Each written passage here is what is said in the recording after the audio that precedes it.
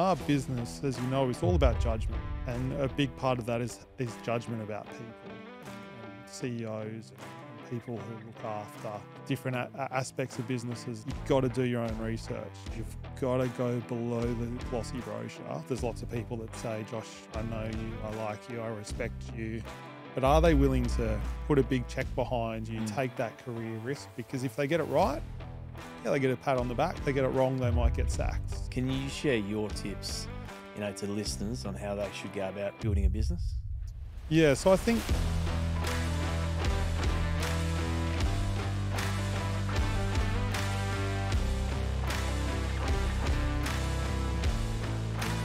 Private markets investments are investors can find some real value. I find the best way to learn is learn from someone who's done it before and given it a go. Hi, I'm Travis Miller, host of Grow Your Wealth podcast. Thanks for joining me here today. On these podcast sessions, we're going to talk through how certain investors have navigated the bumpy road of investing, whether it be through business or investments in general. Thanks for listening today. Welcome to today's episode of Grow Your Wealth. We're incredibly excited to introduce our esteemed guest, Josh Manning. Josh is not only the founder of Manning Asset Management, a boutique fund manager based in Australia, specialising in private credit, but he also boasts an impressive background in the financial sector. Josh started his journey at Macquarie Bank, then moved to Jana Investment Advisors before establishing Manning Asset Management. His vast experience extends to originating and managing intricate investment products. Stay tuned as we delve deeper into Josh's insights, experience, investment strategies that can ignite growth in your own entrepreneurial journey. Welcome, Josh, to Grow Your Podcast. Thanks for having me. Let's start at the beginning. Can you give us a potted summary of who you are, what you're currently doing at Managed Asset Management? Yeah, sure. So Manning Asset Management, established in 2015. We're a specialist Australian fixed income fund. I founded the firm and I'm currently the portfolio manager there. We run 3 funds targeting different risk-adjusted return profiles, all performing very strongly. And really benefiting from the high RBA cash rate, which is just putting, fixed income, private credit into the spotlight at the moment. But for me, it's always been a hugely attractive asset class, which really put me on this journey. Yeah, got you. When did your fund launch? I started in late 2015. The main fund started in April 16. Gotcha. Yeah, I look at Manning Asset Management and yourself in the industry as a early, first mover, effectively. You think there's a lot of funds turning up the last couple of years. If you look back, if you started 2015, 16, even though in investment funds management term, it's not a long time. But when you look at that private credit space, you definitely an early mover. Yeah. No, it's actually funny on that because now you say, oh, we do fixed income, private credit, great asset class. Yeah. So obvious it's a great asset class. But in 2015, you tell people, I'm going to go start this fund. And they say, why would you invest in that? That's a terrible asset class. So yeah, I find it's really come of age, I guess. Yeah. For sure. And we started in 2017 in private credit. And yeah, it's similar, right? Everyone's an expert these days. But it's very good. Now, can we take a step back and walk us through your early career journey? Started in the early days. Did you work, people talk about working in a bakery, newspaper, paper rounds. Where did it all start for you? I had a very prestigious start. I had a paper round in my local area. So Gotcha. I used to get up before school and do that. And I started very early and always sort of wanted to stand on my own 2 feet. Then did the usual sort of pizza, Gotcha. Domino's pizza for a while and different things along You still the eat way. Domino's pizza? Once you work there, you turned off it a little bit. So Fair enough. yeah. Oh, that's good. And where did it go from there? Where'd you go to uni? Yeah, I went to uni, Macquarie University, did a Bachelor of Business Administration there, doing finance, business law sort of specialisation. Really enjoyed that. Had a few jobs then. But it was really when I left there that I graduated, my real career started, and I got a role at Macquarie Bank quite early in a division that looked after their structured products. So Gotcha. These were products that were distributed to financial advisors, sort of institutions and alike that had some sort of capital preservation mechanism in them. And the structuring aspect to it. And that's where I really think the sort of the journey of my career really started off. Gotcha. What year was that? Was that pre GFC type Yeah, that era? was Yeah, 2006, 2005, I that's great. think. Yeah, So they're quite formative years. And I saw the really good time, the boom yeah, time where everything was going incredibly well. And, we managed a team. I was promoted quite early. I think I was in sort of five months, I was promoted to running the team there. gotcha. Yeah, And saw, unfortunately, the aftermath of the sort of problems that reverberated from overseas. And that was, listen, it was an unpleasant time because clients went through a lot of distress and there was a lot of issues, but great for me in terms of a learning for sure. journey around, when you don't structure things properly or you don't sell things properly or portfolios aren't built properly, that there can be quite sort of serious consequences from that. Understand. Yeah, the GFC was a great educational moment for people employed in the industry. Yeah. Very good. Now, can you share 2 or 3 pivotal moments that led you to where you are today? Yeah. A couple of turning points in your life and career. So I think that time at Macquarie, being on the phone to clients who had lost a lot of their wealth, and then there was some that actually did structure their portfolios right, did go into the right products, and had that capital preservation mechanism. Yep. It really highlighted to me the importance of portfolio design, structuring, and making sure it sort of fits together in a holistic way. So not just getting the product right, but making sure the underlying attributes of how a portfolio actually works fit together in a cohesive way. So that was hugely informative. I think the other thing was in 2015, I started investing myself in fixed income instruments. We saw at that stage the market really opening up in terms of the range of options that you can invest in. So you could started being able to invest in direct loans, things like that were the sole domain of large institutions became available to the wider population. And I just looked at that and I started investing. I thought, wow, this is a great asset. I really enjoy this. I've got my structuring background.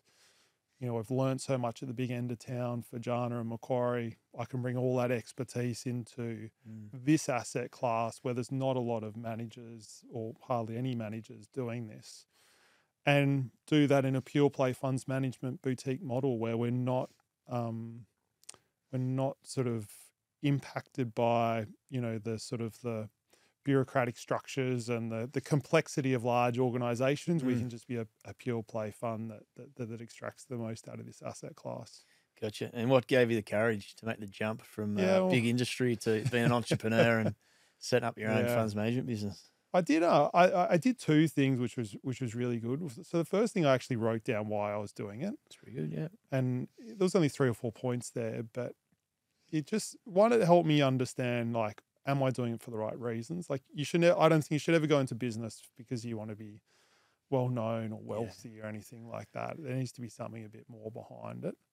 And it also just sort of got me through those times where things were taking longer and were harder. You could really reflect on, hang on, why am I doing this? And that gave me a lot of sort of strength. The other thing is I just spoke to a lot of people that I really respected, and there was definitely 2 camps. One camp was, don't throw all this away. You're on such a good path. The other camp were, if you have a great opportunity and you're saying that this is sort of in your DNA a little bit, then, life doesn't always give you these open doors, and sometimes you just need to walk through it, even though there is a degree of risk there.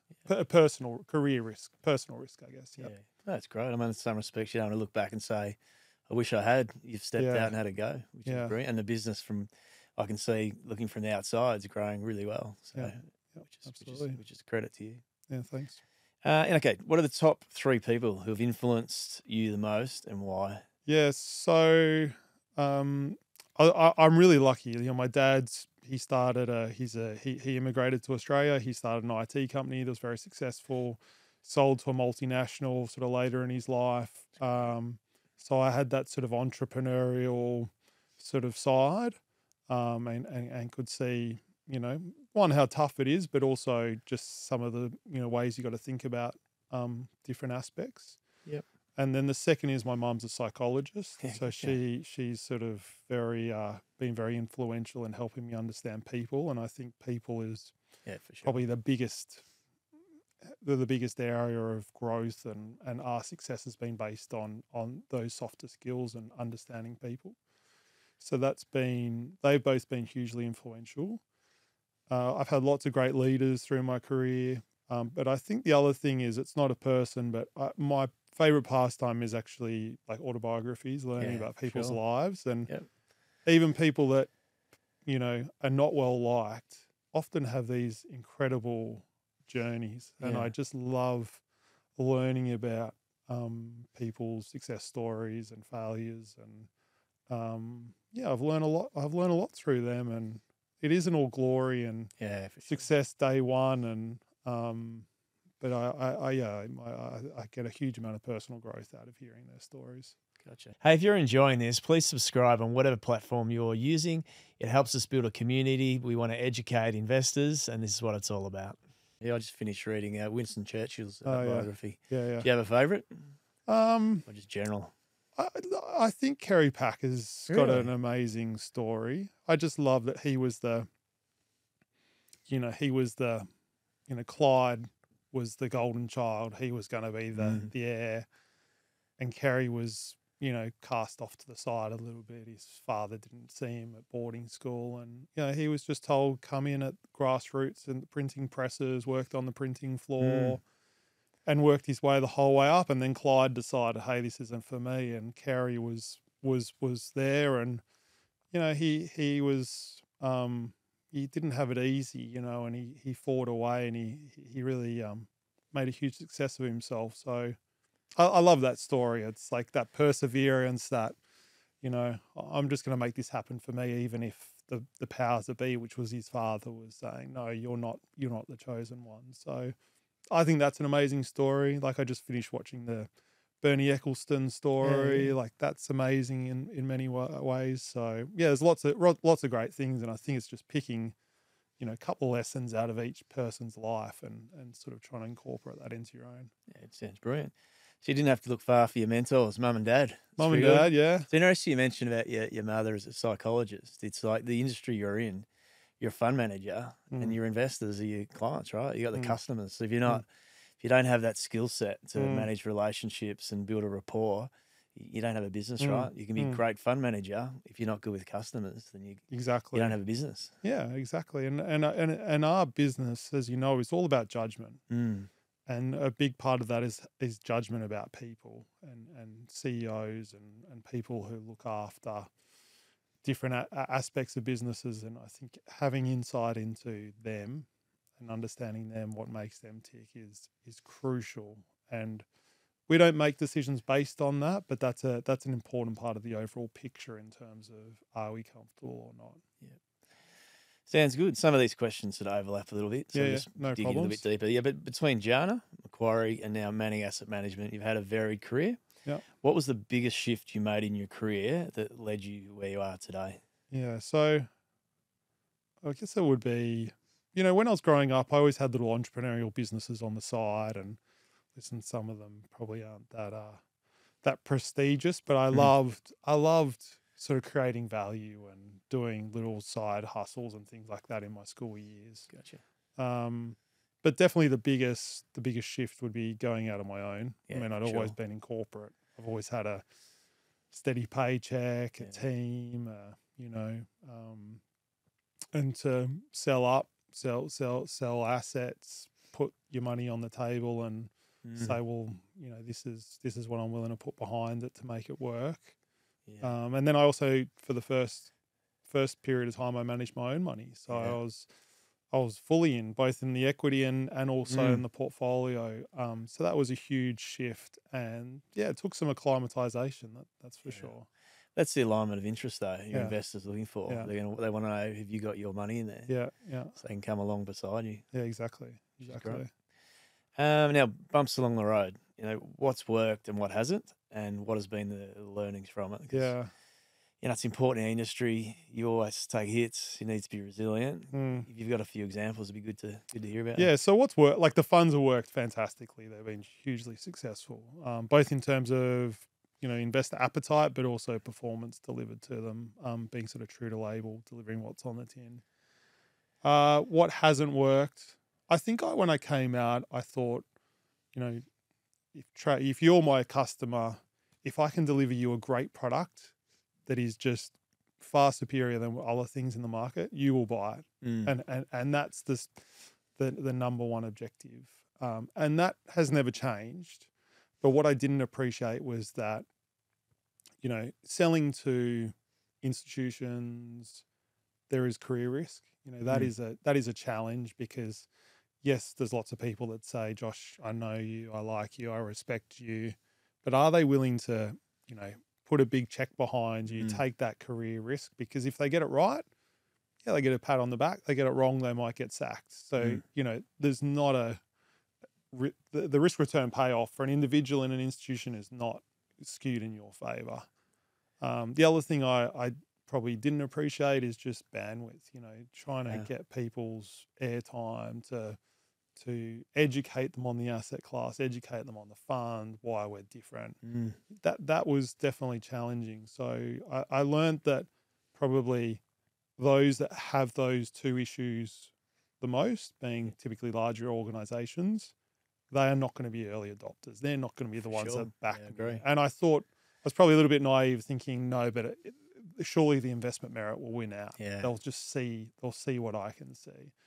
So that just made me more work with who are the early adopters, and they're high net worth, sophisticated investors that could get behind it. I guess the other thing that, what hasn't worked or worked, I mean, the one thing we didn't do, whether it was opportunity, whether it was conscious decision, probably a mixture of the two, was we never got a corporate backer that took a big slice of the business and distributed the product. Now, we could be a lot bigger if we had have done that, but we also won't be completely, all we need to worry about is delivering for investors right now. Gotcha. We don't have any other corporate objectives,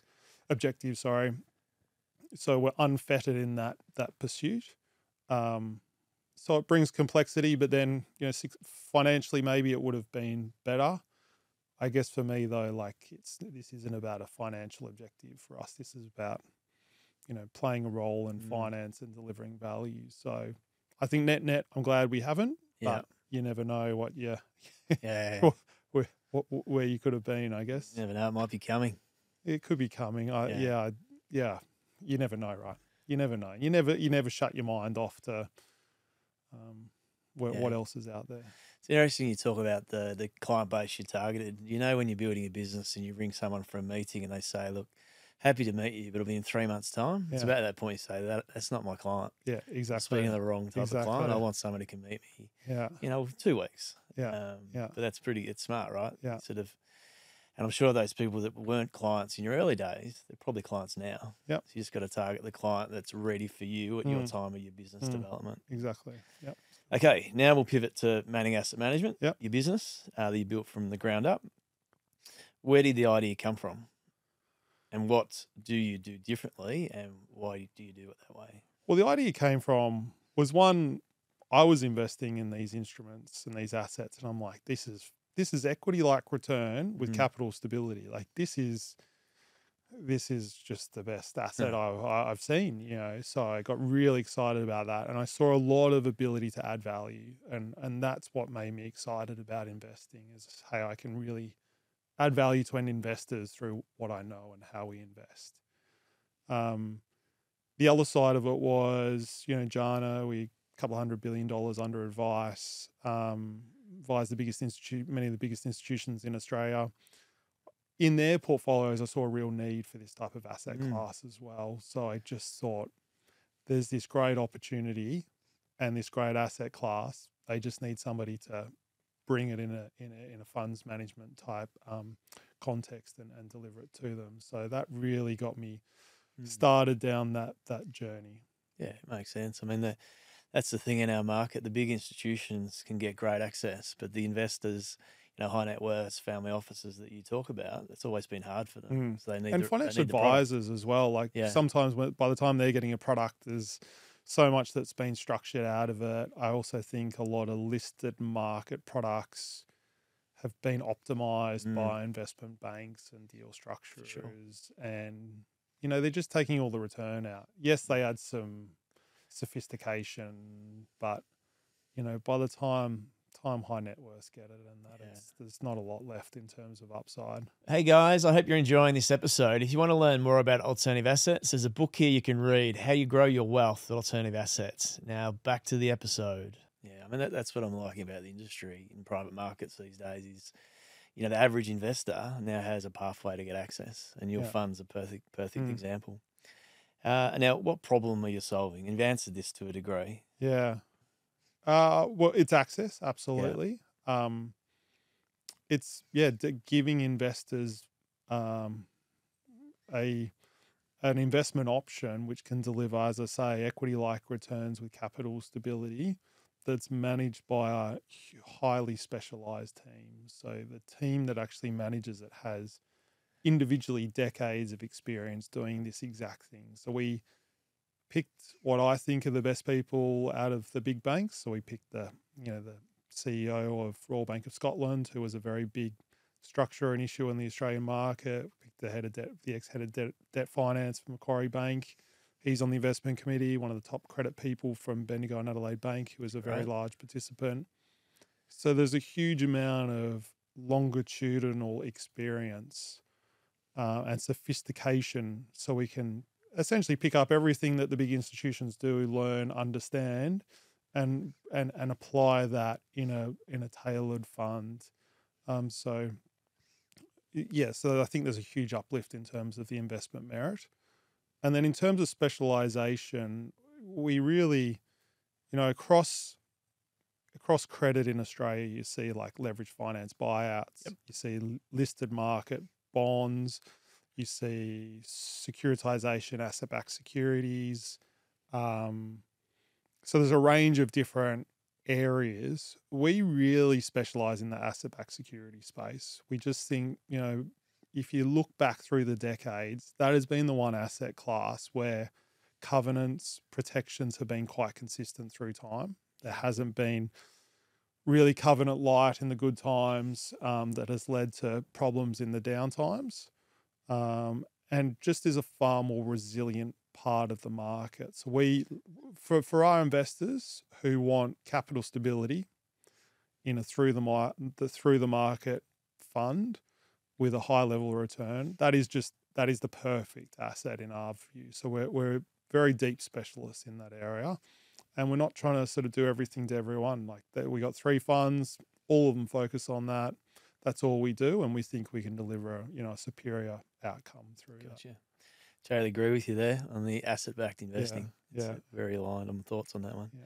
And I liked hearing earlier the alignment of interest. When you first started, a lot of your own capital was in the fund. So this question is, where did your first capital come from? Obviously, it came from you. Came from but me. who was next, and who supported you along the way? Yeah, so it's the typical sort of route of my money. We then had some friends and family. So it was actually quite interesting. As my current wife, we were actually just friends at that stage. It was people like her who said, out of everyone that I trust, you're up there. I'm happy to back you. So that was great. That only obviously gets you so far from a funds under management perspective. She might have thought it improved the marriage prospects as well.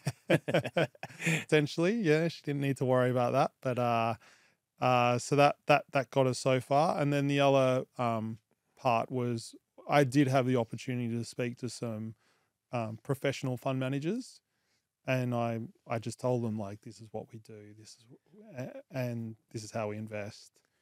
And a couple of them turned around and said, this is great. And one like quadrupled the size of the fund in his first application. Yeah, great. So he obviously thought, hang on, there's something here, and that just sort of got the ball rolling, I guess. Yeah. And there's obviously a huge mix of investors from high net worth individuals right up to charities, ASX listed companies and alike who invest in the fund. Yeah. It's good to hear, right? When you're starting off as an entrepreneur, building your own funds management business, the friends that pop out of the woodwork Yeah. to help you out and, get that kick along in your first year. So it's good. Absolutely. Well, like people, I think the big thing for me, like it was just surrounding myself with great people. Like that was just the absolute key, whether they're clients, whether they're sort of advisors, people on the investment committee and alike. That's the number one thing. Gotcha. In your view, what is the secret to maintaining competitive advantage? I think people, having the best people in the business around you, that has to be number one. I think you've got to personally stay hungry and stay focused, and it's very easy to sit back and say, wow, look what we've done. This is so great, but just staying humble and pushing to always be the leader at what you do in every aspect. So I think that humility, that personal side, but yeah, absolutely just finding the best people to get around you and align incentives, cut them equity in the business, do things like that incentivizes them to promote your best interest and your investors' best interest. And I think if you can do that and not be greedy or try and be too short-sighted, that, things do move in the direction you want them to. Sounds good. I mean, when I think of investing, founder-led businesses is where I start, right? So I totally get it. This can be your personal approach, but it's also professional. What is your investment approach to drive long-term wealth? So I think from a money asset management perspective, the number one thing is you just don't lose money. That's what we base our whole business around, just not losing money. And if you do that, then you're ahead of the pack instantly. Sure. I think from a broader context, how I invest, philosophically, I think about it in a few different ways. One is looking at every investment and thinking, how bad could it get? Like, could I lose 100% here? So what is the downside? Second is, what's the chance of that happening? Yep. And what's the upside? And is that appropriate for that potential downside? And then just assessing that against other alternatives that you can look at. So, yes, you can do models, you can do all sorts of things, but sometimes they can be a bit more, they more want to tell you what you want them to say because you've got a bias. I think you really need to start with, as I say, how bad could it get? How likely is this? And am I getting compensated? Yeah, it's key. Yep. Yeah, it's key. It's at the risk return assessment. You prefer to have a lower return for a given risk than, a higher return for sort of a disproportionate risk. Absolutely. So you got to assess things. Absolutely. And you put a little bit of leverage on there, something where you might be able to get 50 cents back, you can go just by a bit of leverage, you can go to getting nothing back. Yeah. So just being careful about these things. Yes, it's lowly geared and there's all sorts of rationale around that, but it does quite substantially change that outlook. Now, can you share your tips on, you've been in business since around 2015, 16, so 7 or 8 years. Can you share your tips, to the listeners on how they should go about building a business? Yeah, so I think the thing for me is I found something I loved and I was really passionate about, and I used to spring out of bed in the morning and I used to go home late at night because I loved what I did, and I was able to find a way to do that in a way that other people found attractive and therefore willing to pay for it. So that was the key thing, just something that naturally motivates you and isn't just attractive from a potential profit perspective. You've got to really love what you do. Surround yourself by great people.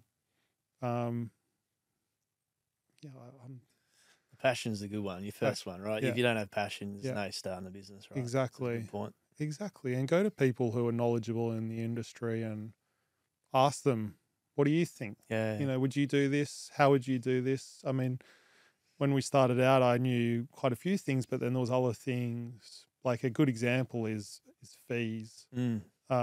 So it was, I know I need to charge this much to make it worthwhile, and that's fair from a competitor perspective, a value, what value we deliver versus what we charge. But do people want that all performance fee? Yeah. Do they want that all base fee? And I went around to lots of, sort of CIOs of big super funds and big investors I respected, and I said, well, what would you want to see? What would you want to do? And the great thing is they actually basically tell you what you should do, and then it's just a matter of weighing those things up. And I think going through that process and going and talking to people, and there was many people who I didn't even know, and I just asked them, could I buy you coffee? And they would say yes. And that's the amazing thing I think about Australia and this industry. People are genuinely out there to help others if you approach it in the right way. Yeah, I totally agree. I think back to the early days of my business, our term sheets. I was actually getting some of my investors to look at my term sheet and helping me draft them effectively, and they were very happy to do so. So you'd be amazed if you just tap your networks, how valuable they can be, and particularly starting a new business, how keen people are to help you because they understand there's risk in starting your own business. Yep. So you make a very good point. Now, this could be, again, Manning Asset Management, personal life. What has been your best and worst investment, and what did you learn? So my best, like the funds that we've done have been fantastic. That's definitely been my best investments. We've done a lot of equities investments and alike. I think that's a little bit different. They've done well, but the fund I think is just such a fantastic risk-adjusted return. I've had bad investments, that's for sure. I think the way to characterize those would be where they are typically small investments. So I don't invest as much time as I should in doing my own research, and they're based on a recommendation from somebody else. Yes. And it's just been, they think it's a good one. It's only small. I won't put that much time in it. And then you don't monitor it. You don't think about it. And before you know, there's a problem and you're just, lining up behind somebody else to get out. So there's been a few of those. You probably only need to learn that lesson a couple of times before you think twice about it. Right. But I think that the learning is you've got to do your own research. Sure. You've got to go below the glossy brochure and either invest with people you trust, like a iPartners platform, you get to know that and you trust that, a fund like ourselves. Or you need to be, going right down to the grassroots level and saying, actually, what is this, the most basic level? How does this work? And that takes time and effort and some level of domain expertise. But I think unless you're willing to do that, you're sort of just a bit of a hidden hope type strategy, which... Hey, if you're enjoying this, please leave a review. It's really important to us. We're trying to build momentum around education, and better reviews will get more people coming and listening. You mentioned earlier, just understanding that downside is the key, but you do learn tips from your mates, that typically don't work. When it comes to investing, your mates are good for hanging out with, having a beer and bouncing ideas off, but if your mates aren't in the finance world and they've got the hot tip from a friend of a friend or a taxi driver. That's right. It's normally a warning sign. Now, what do you believe are the keys to success and why? Keys to success, I think hard work. I think that's key. Yep. Going into it with the right motivations. And what else would it be?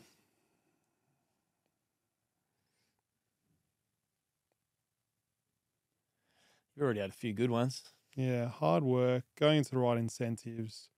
The other one was really backing yourself. That's key. You've got to, there will be rainy days. When you started out, the first 6 months, you probably have, 3 rainy days and 2 sunny days. And then the next 6 months, you have 2 rainy days and 3 sunny days. And it's sort of slowly gets a bit easier and a bit better. But, it's tough. It's not easy to start a business. You don't just get handed things on a plate, and it's always harder than what you think. And you just need to just make sure, go back, think about why you started it, go through your reasons that you listed down, and just back yourself and put your head down. And, if it's not working, then yes, be realistic. But you've got to have that self-confidence and drive. It's confidence. You've got to have that confidence to keep backing yourself when it gets tough. Yeah. And there's plenty of people who said to me, "Don't do it. This is not a good idea." But you've got to weigh that up and understand and assess. But if you don't wake up the next day with as much fire in the belly, then you're not going to be successful in that chosen sort of endeavor. Totally agree. And now, what legacy are you living and leading? Big picture. Big picture. I mean, we're trying to, for us, we're trying to make our clients wealthy or wealthier. That's number one. That's what the business is about. Yep. For staff, it's really around providing an environment where they can, achieve their career aspirations. So that's quite a big part for me, is understanding that and providing that environment. And then, for shareholders, there's been plenty of people that have backed us, and we do, that is a focus to make sure that they are fairly sort of, rewarded for backing me early on. So the legacy will really be, looking after clients, employees and shareholders.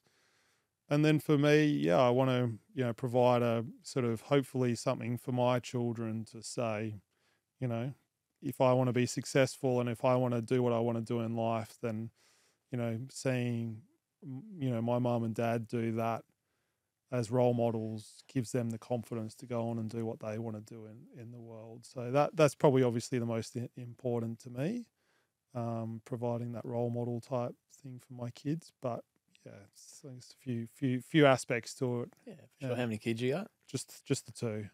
How old are they?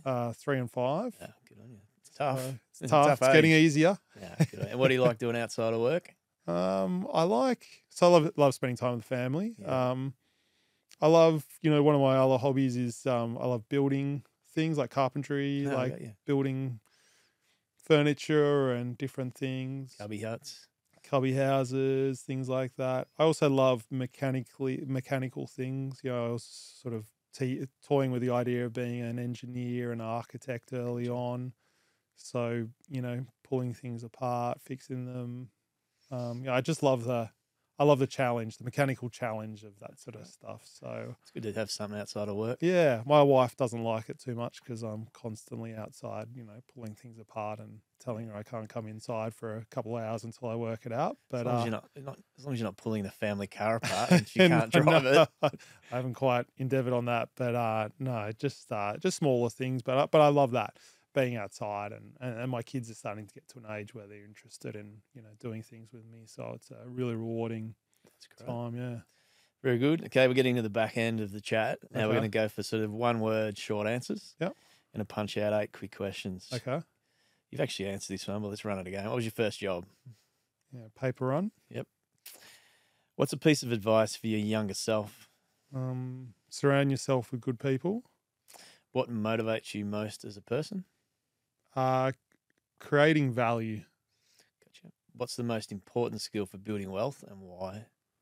Number one is being able to understand incentives. That is if there's one message everyone takes out of this, understand incentives. That's the key to this whole investing game, I think. Gotcha. What's the most important habit for building wealth and why? Most important habit would just be doing your own research and making your own decisions, not relying on others. Gotcha. Makes sense. What's your definition of sustainable success? How are you achieving it and how can others? Definition of sustainable success would be just learning to always self-improve and advance yourself and develop yourself, I think is the key one. Gotcha. Makes sense.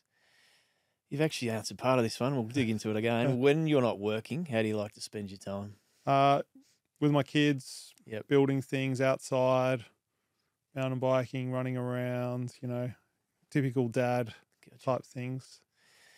Perfect. What's the biggest mistake people make when it comes to building a business and why? Not appreciating how hard it will be and how long it will take. And I think because the business plan suggests it can happen, it will happen. It just, you just follow this path. Unfortunately, the reality is something happens, things don't work out, stuff takes longer, things are more expensive. So that's the biggest mistake, just not realizing how hard it is. Doesn't mean the business plan won't work. Yeah.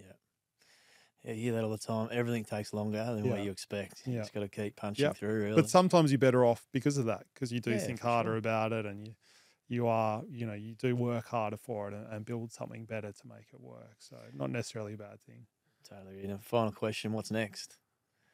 Hopefully, Travis, I'm still managing the 3 funds in 10, 20, 30 years' time. I love what I do. It's fantastic. We've got, I talk, we present to charitable clients, and they tell me about, your income's done this. And, it's very rewarding to see that we're delivering real value, but also we are making a difference to our investors. And that's kind of why I started, right? Yeah. To be able to deliver value. So, hopefully nothing. That's great. Good to hear. I mean, it's been great from the outside watching your business grow.